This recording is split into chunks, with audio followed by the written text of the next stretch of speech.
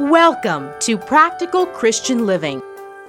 The man with the withered hand, in the command to stretch out your hand was the power to be able to do it. In the command to pick up your bed and walk was the power to be able to do it. And once again, I emphasize something the centurion had known. All you need to do is say the word. All we need to do is have the things that Jesus said. And when Jesus tells us something, there is power in what Jesus tells us for us to be able to do it. With the commands of Jesus come the power to carry those commands out. Today on Practical Christian Living, in our series, Jesus Appointments, we are looking at the healing power of Jesus. But more than that, we are studying people who had remarkable faith in situations that seemed impossible. With more on the power we have in the name of Jesus out of Matthew chapter 8, here's Robert Furrow.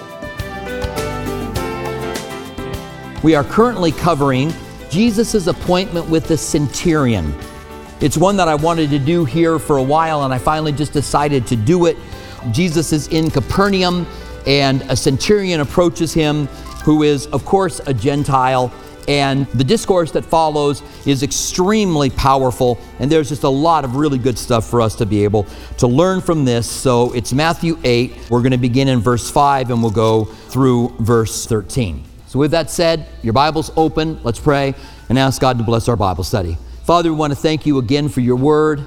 It is rich, powerful, profound, and meaningful. We want to thank you that you work in our hearts. We want to thank you that we can gather together here in your name. And for those that are gathering online or live on Reach Radio, that you are here with us. We are gathered together. It's in a different way, gathering together over radio or gathering together over some social media. But we know that you are in our midst. And we pray that you would be doing a work, that you would anoint these words as your word is anointed, and that we would be challenged and encouraged and really encouraged by what you want to do, as we have a sense of anticipation about how you're moving. And we thank you for this. In the name of Jesus we pray. Amen. The title of our message today is What Effective Prayer Looks Like.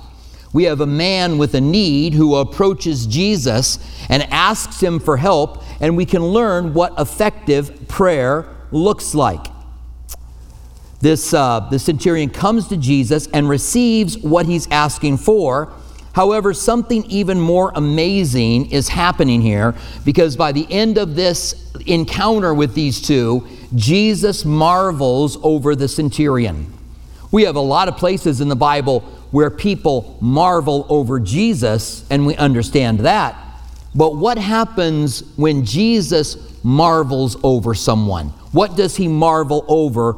We see that in front of us. The Greek word for marvel simply means to admire, and there was something about this man that Jesus admired and wondered, put these two things together, that he admired him and that he answered his prayers, and I think it's a very powerful account for us to look in today.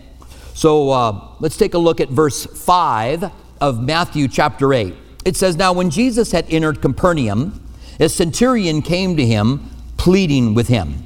Capernaum was Jesus' hometown. It was his headquarters, we could say. I don't know if I'd call it his hometown, but it was certainly his headquarters. It's where Peter lived. It's where James and John lived. It's where Matthew had his tax table and where Matthew lived. Capernaum was a larger village among villages. There were a lot of villages around it, but it was one of the larger. If you go to Israel today, Capernaum will be on your stop, and they will take you to the place where they say that Peter's house was.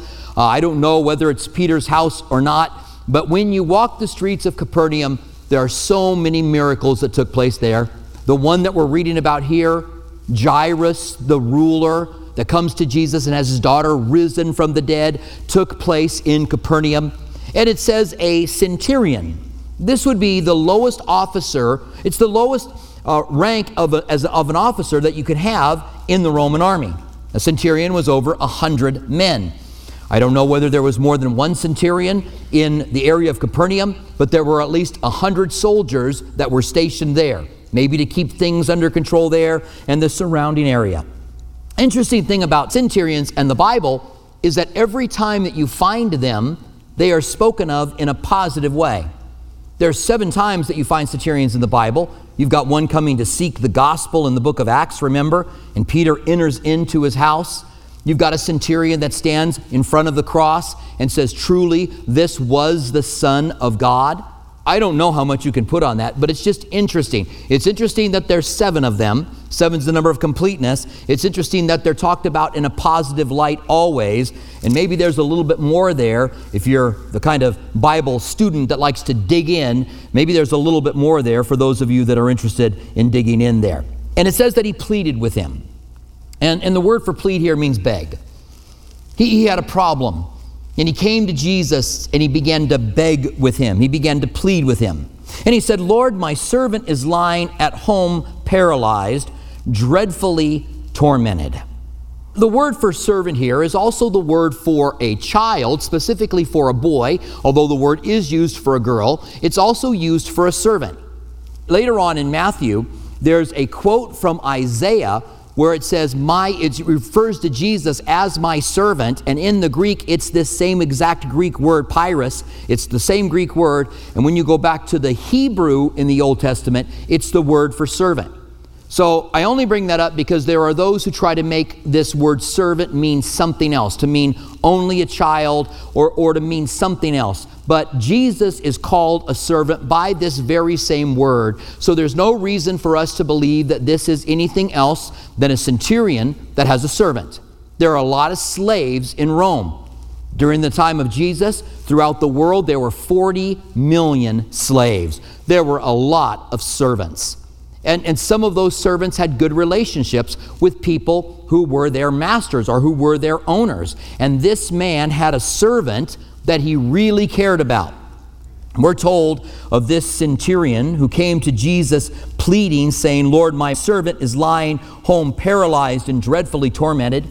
Paralyzed simply means he couldn't move, whatever would be the reason for his paralysis, and tormented. That he was just, medicine's not very advanced in those days. Sometimes we're tormented when we're sick, and he is very tormented as well. And Jesus said to him, I will come and heal him. So he comes to Jesus pleading, and Jesus says, I'll come to heal him. Now, we're also told in one of the other Gospels that this is all done through messengers. Luke is giving us a more compact version of this, and that he sends messengers asking Jesus to come because the servant is lying sick, and that he sends Jews to them and Jewish leaders from Capernaum. And the Jewish leaders say, would you come, because this man's servant is lying sick, and this is a good man, an upright, noble man. It's a man who loves the people of Israel, and it's a man who has built a synagogue.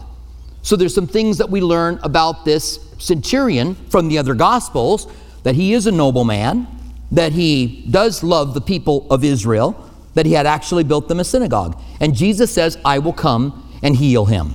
Now, the law never forbade that anyone could walk into a Gentile's house. But certainly there were rules that said that. There were rules that said, you, as a Jew, you would be unclean if you walked into a Gentile's house. And so Jesus, to say that he was going to go into his house, it says the centurion answered and said, Lord, I am not worthy that you should come under my roof, but only speak a word, and my servant will be healed. In the other gospel, we're told that as he got close to his house, that he sent out servants from his house to stop him, probably because Jews didn't walk into Gentiles' homes. And the servants said, only say the word, that they were the ones that told Jesus these words from the centurion. You don't need to come into my house, but only speak a word, and my servant will be healed. And we get the rest of the message. For I am also a man under authority, having soldiers under me, and I say to this one, go, and he goes, and to another, come, and he comes, and to my servant, do this, and he does it. When Jesus heard it, he marveled and said to those who followed, assuredly I say to you, I have not found such great faith even in Israel. This centurion had heard of the things that Jesus had done in Capernaum. He had maybe even seen some of the things that he had done while he was there. And so he said, you have authority. He knew that he was more than just a messenger, or more than just someone who could go and lay hands on somebody and pray and have them healed. We've been pointing out in our Jesus appointment series that Jesus commands the waves. He doesn't pray for the waves to stop. He commands them. He commands the fever to leave Peter's mother. He doesn't pray for the fever to be broken. He commands it. He commands the demon to leave. He commands the leprosy to go. He is speaking as God in the flesh, as the Son of God. There's something about this Roman soldier that he understands that. You don't need to come in my house and ask God to heal, but you just need to say the word. He's seen that Jesus had told a man with a withered hand, stretch out your hand. With all of the healings of Jesus, there's a point of action. He doesn't just say, you're healed. He says to the man with the withered hand, stretch out your hand. He says to the man who was paralyzed, pick up your bed and go your way. When he healed, he made him do something. And in doing that something, that seed of faith kind of sprouted. The man with the withered hand, in the command to stretch out your hand was the power to be able to do it. In the command to pick up your bed and walk was the power to be able to do it. And once again, I emphasize something the centurion had known. All you need to do is say the word. All we need to do is have the things that Jesus said. And when Jesus tells us something, there is power in what Jesus tells us for us to be able to do it. So when we're told to love the unlovable and we begin to love the unlovable, there's power in that to go and do it. When we're told to forgive what we normally cannot forgive, there's power to be able to forgive in the very command that Jesus gives us. Forgive or you will not be forgiven. There's power to be able to do it. The centurion noticed that and said, if you would just say the word, then my servant will be healed. Now Jesus marvels at this man, it says, and when Jesus had heard it, he marveled. There was another Gentile. This is a Gentile. This is a Roman. The Messiah comes from the Jewish line, and he marvels at this Gentile. He marvels at another Gentile when he goes to Tyre. Remember, there's a woman there who asked Jesus to heal her children, I think it is. And Jesus says, it's not right to take what belongs to the children and give it to the dogs. And she says, yeah, but even the dogs get the crumbs off the table.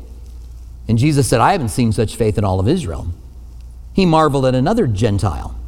See, what's happening here is God is beginning to open the door to the Gentiles. The nation of Israel was raised up as God's people, not to be a people that are inclusive, but to be a people that would minister to the Gentiles. And when we see the book of Acts open up, we see that sliver open up a little bit more. And by the end of the book of Acts, Gentiles have received the gospel. It's a wide open door, and it's something that has continued on even to this day. Did you know that even as we speak, there is a revival in Brazil? There are people coming to Christ at record numbers in Brazil than ever before, in the midst of the tragedy, which is particularly bad there, by the way. Did you know that in Korea right now, South Korea, there is a revival that's unlike anything that we've seen since the late 60s and the early 70s. God is moving in different places, and I do pray that God would bring revival to us. I don't know what it'd take for God to bring revival. Maybe we're going through it right now. Who knows? But I would love to see God take revival. But the door opened up, and God raised up the nation of Israel so that they would be able to minister to the Gentiles, and that was never hidden in the Old Testament. In fact, in Psalms 22, where you have the prophecy by David of the Messiah being crucified. They pierced my hands and my feet. The dogs have surrounded me. They say, you saved others, save yourself. All of that, they for my clothing, they cast lots. Eli, Eli, lama sabachthani, my God, why have you forsaken me? Is all foretold in Psalms 22 before it happened to Jesus on the cross. And he asks, why have you forsaken me? And he gets the answer. And the answer, first of all, and you can read this is the outline of Psalms 22. The answer, first of all, is for the people of Israel. You've answered me, it's for the nation of Israel. And then he says also, he goes on a little bit, then it says, for the Gentiles. It wasn't just for the people of Israel, but for Gentiles. And then at the very end of that psalm, it says, and for a people who have not been born yet. Not only for Gentiles, but for Gentiles of all generations. Why had God forsaken him on the cross? Because he became sin who knew no sin, so you and I could become the righteousness of God, right? And Jesus died so that the Gentiles could be saved. No wonder Jesus marvels when he sees a Gentile with faith. He's just seeing the beginning of it. He doesn't see faith in Israel, but he sees faith in these Gentiles, and he knows what's going to happen. Jewish people get saved today, and there's a revival taking place among Jewish people as well. But far more Gentiles receive the Lord, even, per capita. Because there's still a revival happening. God is still moving. And so he marveled when he sees this man and said to those following, "Assuredly I say to you, I have not found such great faith, not in Israel." And great faith would come to the Gentiles. Now, what does this tell us? It tells us that who you are doesn't matter. Paul said, there is no Jew, there is no Greek, there is no male, there is no female. We could take that farther. There is no rich, there is no poor, there is no old, there is no young. Whatever differences we might have, whatever we might be able to categorize ourselves in, God doesn't see those things. God sees men, women, and children, and he sees their faith and he honors them. This man had faith, and even though he was a Gentile, he was honored, and it opened up the door that God's going to be moving in that way. And that if you have faith where you are, that you will be honored as well. Now, I'd like to talk a little bit about prayer, because we see this man. In fact, I'd like to talk about 7 things that we see as we see him coming to Jesus and pleading, because this is what prayer is. Prayer is when we approach him and he responds, and we see that this man received what he asked for. So there's some things here for us. Is prayer effective? Does God answer when we pray? I heard someone say one time that prayer doesn't change things, but prayer changes people.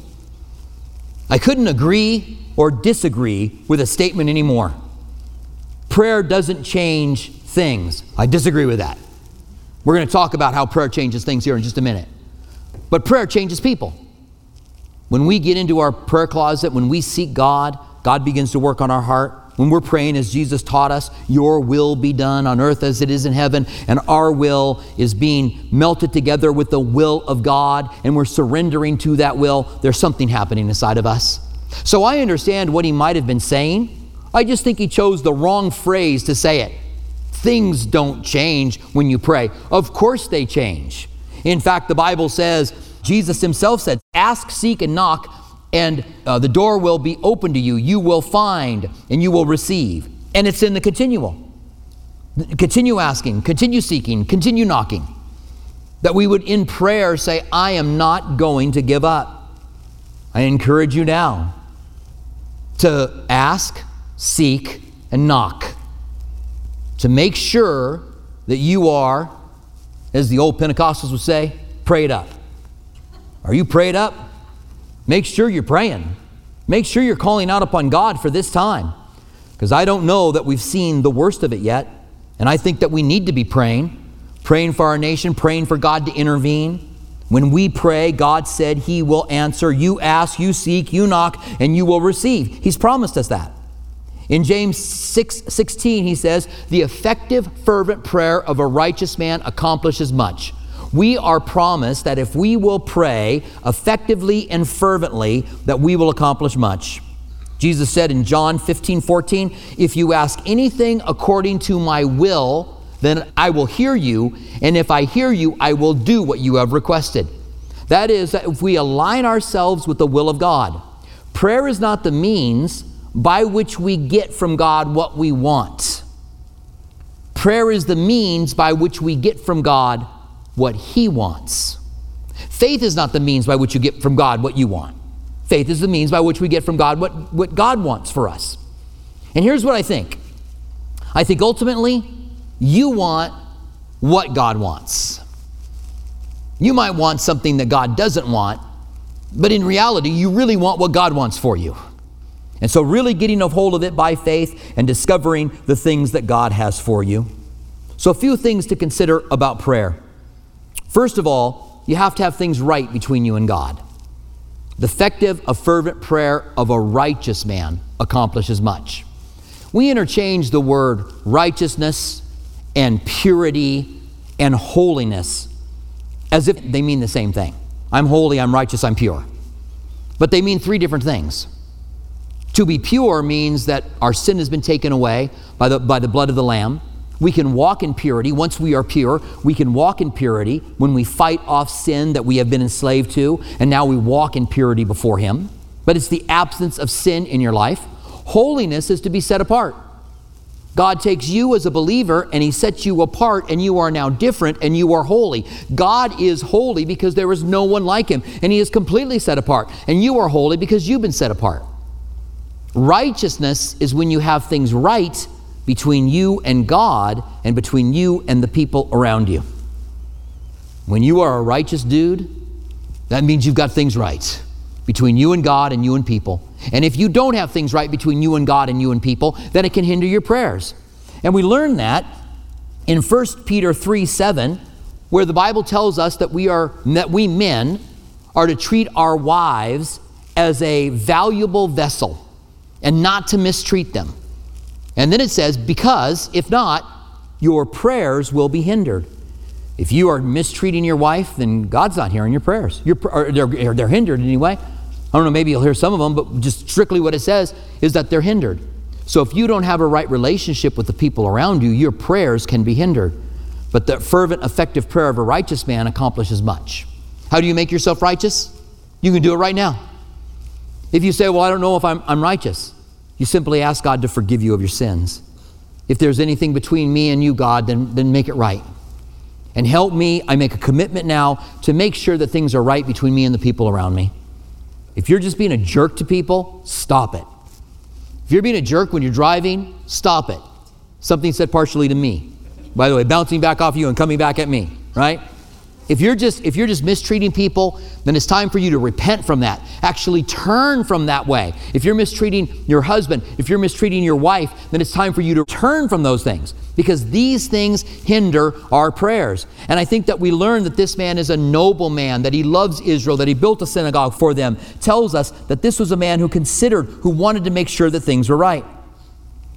The second is that the fervent, effective prayer of a righteous man accomplishes much. How do we pray effectively? Well, the Bible says, first of all, you don't have because you don't ask. You got to ask.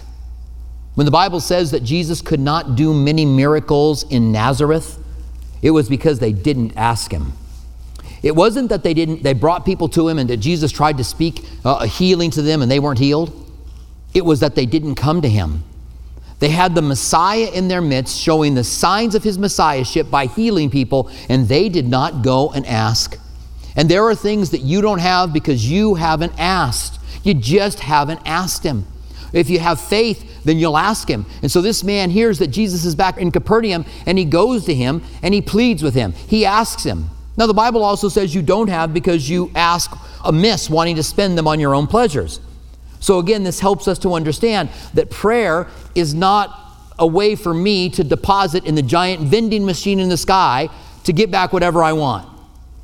But prayer is a way for me to be able to get what I need from God, for God to intervene in my life, to get a hold of the promises that He has for me as I call out to Him.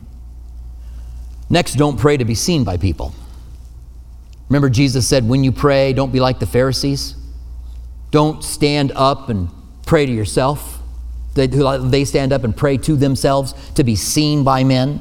Jesus said, when you pray, go in your prayer closet and pray, and the God who sees you in secret will reward you openly. Make sure that you're not praying in such a way to be seen by people, but that you go into your prayer closet between you and God. Then it cannot be, well, I'm acting spiritual now, or I'm praying in a spiritual way. We pray that the Lord is speaking to you in a personal way here at Practical Christian Living. If you'd like to hear more of Robert Furrow's teachings, visit CalvaryTucson.com. For our local listeners, Calvary Tucson is open and holding physical services while being mindful of social distancing guidelines. Our East Campus at Speedway and Camino Seco meets Saturdays at 6 p.m. and Sunday mornings at 9:45 a.m. Our West Campus, south of Palo Verde and I-10, meets Sunday mornings at 8:30 a.m. and 11 a.m. Our midweek service times are Wednesday evening at 6 p.m. at our East Campus and 7:15 p.m. at our West Campus. If you prefer, you can watch our service online at live.calvarytucson.com and also on our Facebook page and YouTube channel. Our online campus is available during East Campus service times. If Practical Christian Living Radio has blessed you and you'd like to donate, please visit PCLAZ.org. That's PCLAZ.org, where you can make a secure one-time donation or sign on to become a monthly partner on a reoccurring basis. Have you accepted Jesus into your life or have questions about salvation? Email us at saved@calvarytucson.com. And don't forget to follow us on social media, Instagram at Calvary Tucson and Facebook at Calvary Chapel Tucson. We want to remind our local listeners that you can watch Practical Christian Living Sunday mornings at 8:30 on KGUN 9 TV. May we walk worthy while we wait for the return of our Savior. Thank you for joining us for Practical Christian Living.